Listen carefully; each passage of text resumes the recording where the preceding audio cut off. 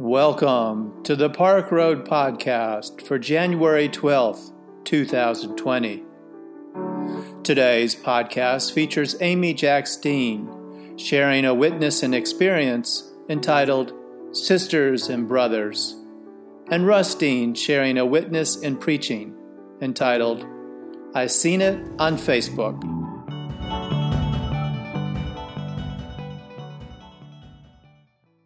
I tell you my story only with the hope that it will prompt you to take the time to comb through your own life and find your own experiences that have shaped and formed your life of faith. Last week, LaDane and Tom explored the mythical aspect of faith. Today, our topic is the experiential dimension of faith. When have you experienced God? So in digging back through the files of my own life, I found tons of experiences. We could be here all day. But since so much of my life has primarily been trying to create spaces and places and environments that are ripe for you to experience God, it did take me a hot minute to come up with a few of my own personal experiences unrelated to experiences I've tried to create for others. So here are a few that I don't have time to tell you about. The obvious would be my ordination. Another one would be standing in the waters of baptism as I got to immerse our son and saying, I baptize you, my son, and now my brother, buried in the likeness of his death, raised to walk in the newness of life. I mean, that's a pretty holy moment. Sometimes it's just when the choir sings and that note lingers in the room and you can hear it and you're just kind of left going, wow, that is God. Or when we were at First Baptist Church in Clemson, and every Maundy Thursday service, as we came forward to receive communion in the silence of spoken word, Adagio for Strings was playing, and it's a haunting melody. And it just, every time I hear that piece of music now, I'm transported to those moments in Clemson on a Maundy Thursday service where I truly experienced the presence of God. There were many times in my trip to the Holy Land, one that stands out to me. We went to Emmaus, and we were standing in a chapel, and the woman that I was rooming with, a Lutheran minister, just impromptu started singing, and we were just all standing there weeping and didn't know why. And I knew I had met the risen Christ in Emmaus, like those other disciples had done in the story. There have been a very few sermons along the way that have impacted me in the experiencing God category. One that I remember was preached by a woman, one of the first women I ever heard preach, Susan Hull. She was not wearing man-like clothes, and I didn't know that you could be a woman in ministry and not wear man-like clothes. She had on big earrings, and nobody told her they were distracting like some people tell me my earrings are, which is rude when you do that. I'm just going to go ahead and put that out there. She had on a big scarf, and she was so herself. And I didn't know you could do that. I thought you had to do the other thing. And that was I experienced God in her preaching. Molly Marshall's theology class, she would open every class with singing of a hymn, and she would close every class with the singing of a hymn. And it was like worship being in a theology class. Took a hike to Pine Creek Lake in Montana, and it was, you get to the top and you just go, God. That's what it felt like. And then there were all those times as a child when I had a lump in my throat and I didn't know why. And I look back on that now and name it God and God's call in my life. But I honed it down to one experience. It was 30 years ago. So I want to tell you about 30 years ago at Princeton. I was about 25 years old. I was in my first job out of seminary, and it was the first time I had gone on a study leave. Never heard of these kinds of things, but it sounded great. The church pays for you to go and think. or sleep or whatever you need to do. And I thought, why not go to Princeton? I mean, you walk across that campus and you just feel smart. The buildings, you look at them and you think, I am smarter than I thought I was. That's what you feel at Princeton. I do not remember the theme of that event. I do not remember any of the lectures or any of the seminars. I can't tell you one person on any panel of the leadership. I just remember the closing night of worship. We were in a smallish chapel. The man preaching was older. He probably wasn't as old as I thought he was at 25, but he was still older. I know he was. He was seasoned, he was experienced, he was intelligent, and he was pastoral. He was a bit soft-spoken, but in a way that pulled you in and it made you want to listen. And here's what he said that changed my life, and I experienced God. Sisters and brothers. And I just stopped. I'd never heard that before. Brothers and sisters, yeah, 1,000 times in worship. Brothers and sisters, we are gathered here today in this holy place to do this and that. I had never heard anybody say, sisters and brothers. And I was just struck. And I knew in that moment that my words mattered. My words mattered about how I address humanity, how I talk about other human beings. My words matter in how I refer to God, and kind of all in that one experience of hearing sisters and brothers. My life was changed, and I had experienced God. He started with me. Sisters. I'd never been to church, and they start with sisters.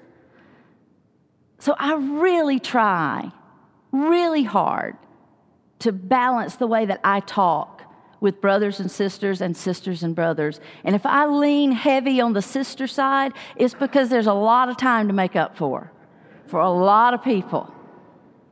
But that was the first thing he said, and I experienced God in that moment. But he went on to say, sisters and brothers, our calling is very holy. And I could feel it start to rise up right here, like the lump in my throat. Our calling is very holy. And he said our, like he was including me as a colleague. It was a room full of preachers and ministers. And he said our calling was very holy. With all of his experience and all of his intelligence and all of his pastoralness, he said our calling is very holy. And I thought about all the classes and all the papers and all the thinking and working through of my own theology that I had done and all the dreams and all the hopes that I had. And I thought about all the hands laid on my head at my ordination. And he said, our calling is very holy. And I felt more blessed by him, can't even remember his name, in that moment than I had ever felt before. It was an experience of God. My assumption is that there were other people in the room with us, like a whole chapel full. I felt like he was talking just to me when he said, sisters and brothers, our calling is very holy. Our work is very difficult. How did he know? How did he know how hard this job was? Not this job, that job. This job too, but that job more. How did he know that my very first ministry job would be so difficult for me that I would find myself in our minister of music's office, who happened to be a very good friend by then, crying at least once a week, like literal tears, sitting in his chair saying, I just don't think I'm cut out for this. Don't you hurt for her? I do. I know her. I just don't think I'm cut out for this. I can hear myself saying it. How did he know? How did he know that I would be called to a church to be the minister of college students at First Baptist Church in Clemson? In the late 80s, early 90s, if you were a college student that went to church, much less decided to be very involved in a college ministry at a church, and you were Baptist, you also thought it was wrong for women to be in ministry. Like Reverend Amy Jacks Dean, an abomination. That's what it felt like for so many college students. It was so difficult to try to build a program. And who would know that I would be stuck in a church? And this was a great church, by the way, and I must have been cut out for it because I survived. And I have very fond memories of my time at First Baptist Clemson. But who would know that the people that were teaching college Sunday school and on the college student ministry committee were so set in the 1960s? And all they could tell me about was, it used to be that the cadets would come from the university and line the perimeter of the sanctuary, lined up to join the church.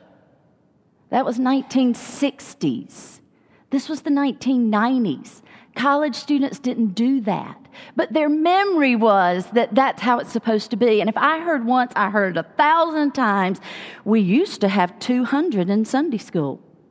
Well, whoop-dee-doo.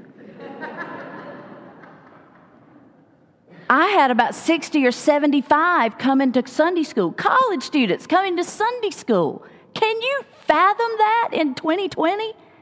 75, I thought, this is awesome. And I never one time felt successful in that job. Not once in my ministry job. And he said, our work is very difficult. And he was right. And just naming that felt like an experience of God in my life. What could he possibly say next? Sisters and brothers, our calling is very holy. Our work is very difficult. Our Savior is very mighty. And I thought, yeah, I've given my whole life to him and the power of his teaching and preaching. Our Savior is very mighty. I couldn't wait to see how he's going to end. By this time, I was on the edge of my seat. But I'll tell you that since that day in that Princeton chapel with that minister saying those sentences, what I'm about to say to you has been the benediction that I have used since that time every time I give a solo benediction, which is not real often anymore. And I prefer our benediction that Russ and I do to this one. But if I ever get a chance to offer that final good word of benediction, it came from an experience of God that I had 30 years ago with a man I don't even know his name. Sisters and brothers, our calling is very holy. Our work is very difficult. Our Savior is very mighty. And the joy of the Lord shall be our strength. May it be so. Amen.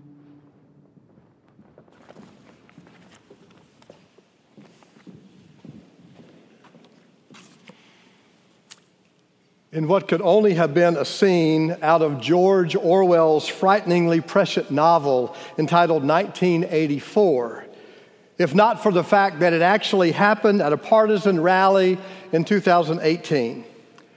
The President of the United States, the leader of his party, warned his slavishly loyal subjects, "What you are seeing and what you're reading is not what's happening." These are stunning words in a free society. Precisely like the paranoid propaganda that was regularly piped onto the streets and into the homes of Oceania, that fictional land of Orwell's dystopian novels. Only trust the party, the residents were told repeatedly. If you need to know what to believe, we will tell you what you are seeing and what is actually happening in the world. We live in frightening times. Otherwise, reasonable and educated people cannot even agree on basic facts. Global warming is decried a hoax despite the charts, the graphs, the multitude of measurements, the distinctly dire data, despite the fact that the glaciers are receding in some places with a speed that is almost visible to the naked eye. I mean, literally, you can almost watch them melt away. But don't believe what you are seeing. We're told it's all fake news. We don't really know what's happening to immigrant children. This, despite the fact that there are boots on the ground all over the southern border. Photographs and heart-rending reports from journalists and clergy, politicians and activists. What you are reading in the news is not really happening. That dangerous message is clear in the 1984 Orwellian fiction as it is in our 2020 reality. You cannot trust your own eyes. Do not rely on your own experience in this world. When you need to know what to believe, the party will tell you. Now, another aspect of this crazy world, which is our real-life home, is social media. Social media. Maybe the worst good thing that ever happened to this country. Because social media will tell you absolutely anything you want to believe. And it will give it to you post after illegitimate post, bandwidths of bologna 24/7. From young earth theologies to flat earth conspiracies, from Hillary's human trafficking organization in that Comet Ping Pong restaurant to the Donald, ordained of God for this precise moment in our very fragile history. It's all there. And there's no need to doubt it. As one post said it so eloquently, and I quote, because I've seen it on Facebook. I've seen it on Facebook. It's got to be true. Now, this is a sermon that I could not have preached when I started dreaming of standing in a pulpit every Sunday. The world of that childhood, which is quickly becoming a childhood long ago, the world of that childhood was not completely saturated with doublethink, another Orwellian term. People genuinely trusted Walter Cronkite. Do you remember? Genuinely trusted Walter Cronkite and the newspaper back in those good old days. Facts were actually facts in those naive years. But I could not have preached this sermon back then because it was the religion of my childhood that did not trust personal experience.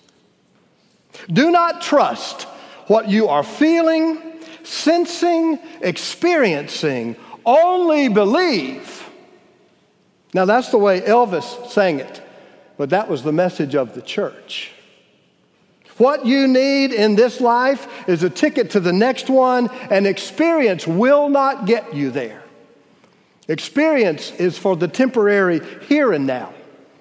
Experience relies too much on the body, which is too connected to the sins of the flesh, and experience will lead you down the wrong road every single time. What you need is saving knowledge of Jesus. And that knowledge is often counter to logic and rational thought, and certainly counter to the irresistible tides of feelings and emotions of experience. The religion of my childhood relied on saving knowledge, which came from a so-called literal reading of the Bible. That was only many years later that I came to understand that personal experience is actually inseparable from the way we read any text. So, biased media, you ask? Yes, always. Every report you have ever seen or read anywhere, anytime, is biased by the reporter and by you. All media is biased. It cannot be any other way. But that doesn't mean there are no basic facts there. So it is biased in its writing, and even a supposed literal reading of the Bible is dependent on our experience. Age, gender, race, nationality, socioeconomic status, education, all impact the way we hear, the way we read, what we can understand. So our individual, personal, subjective experience will always determine what literal even means. Now, to put this in scientific terms, quantum science, the world of the infinitely small, just observing a quantum event influences that event. What literally happens is partially determined, literally, by you seeing it happen. So, the unstudied sola scriptura religion of my childhood, only Scripture. The only Scripture of my childhood was always wary of experience. So somewhere along the way, when I learned that the Episcopalians teach that truth is revealed through a three-legged stool, they call it, a three-legged stool which includes the teachings of the Bible and church tradition and experience, well, I started praying for all my Episcopalian friends right there. All two of them.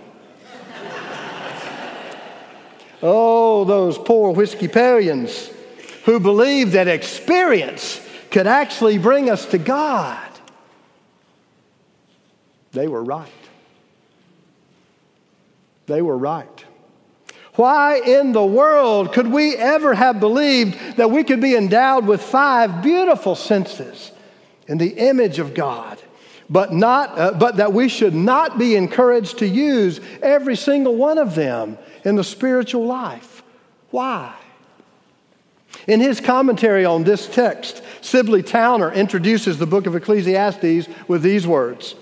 Ecclesiastes has always had its fans among the original thinkers of the Jewish and Christian communities.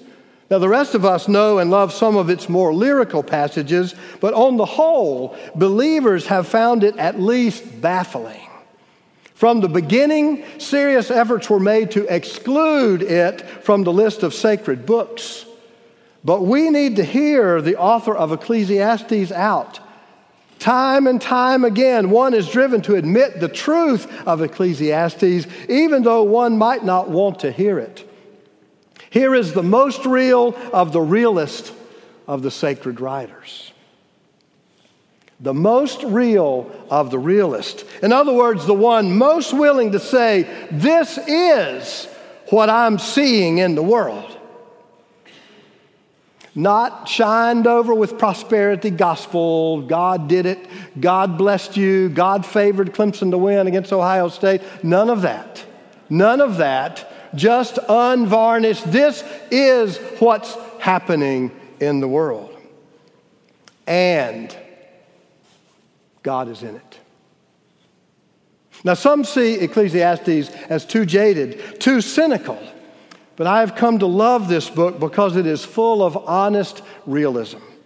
When I look at the world, the writer says, here's what I see. You can be as good as you want to try to be, but the truth is the wicked do just as well. Sometimes they make it all the way to the top. And good or bad, as harsh as it is to say, everybody's fate is the same. Life stinks and then you die. It's an odd motto to be found in the Bible, but it's there in Ecclesiastes. That real world tension is what we see if we dare to be real, to open our eyes and reflect honestly.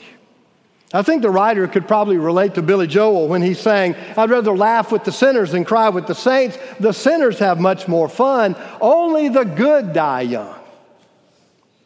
Yes, Ecclesiastes says, but they all die. We all die, and we're all just as dead when we do. So how is this good news? How is this cynicism, this realism, this jaded experience with life, it doesn't matter whether you're good or bad, you're going to die in the end. How is this good news? I believe it is good news because reality is always preferable to illusion. Honesty is always preferable to delusion. Hard truth is always preferable to the trite platitude. And to acknowledge the harsh realities that actually exist and to claim faith, well, that makes the affirmation of God a bold affirmation indeed. Armed with that claim of faith that God is with us in the experience of this world, we can celebrate Ecclesiastes' very here and now theology. It's a theology I would have disdained as a child. Eat, drink, and be merry. No, that's for the sinners. But that's the theology of Ecclesiastes. Eat your bread with enjoyment. Drink your wine with a merry heart. Enjoy life with the love of your life. Long ago, God approved such goodness. What a great theology. What you are seeing with your very own eyes is happening. The very bad and all the good. See it, name it, live it. Because every real experience leads to God. May it be so. Amen.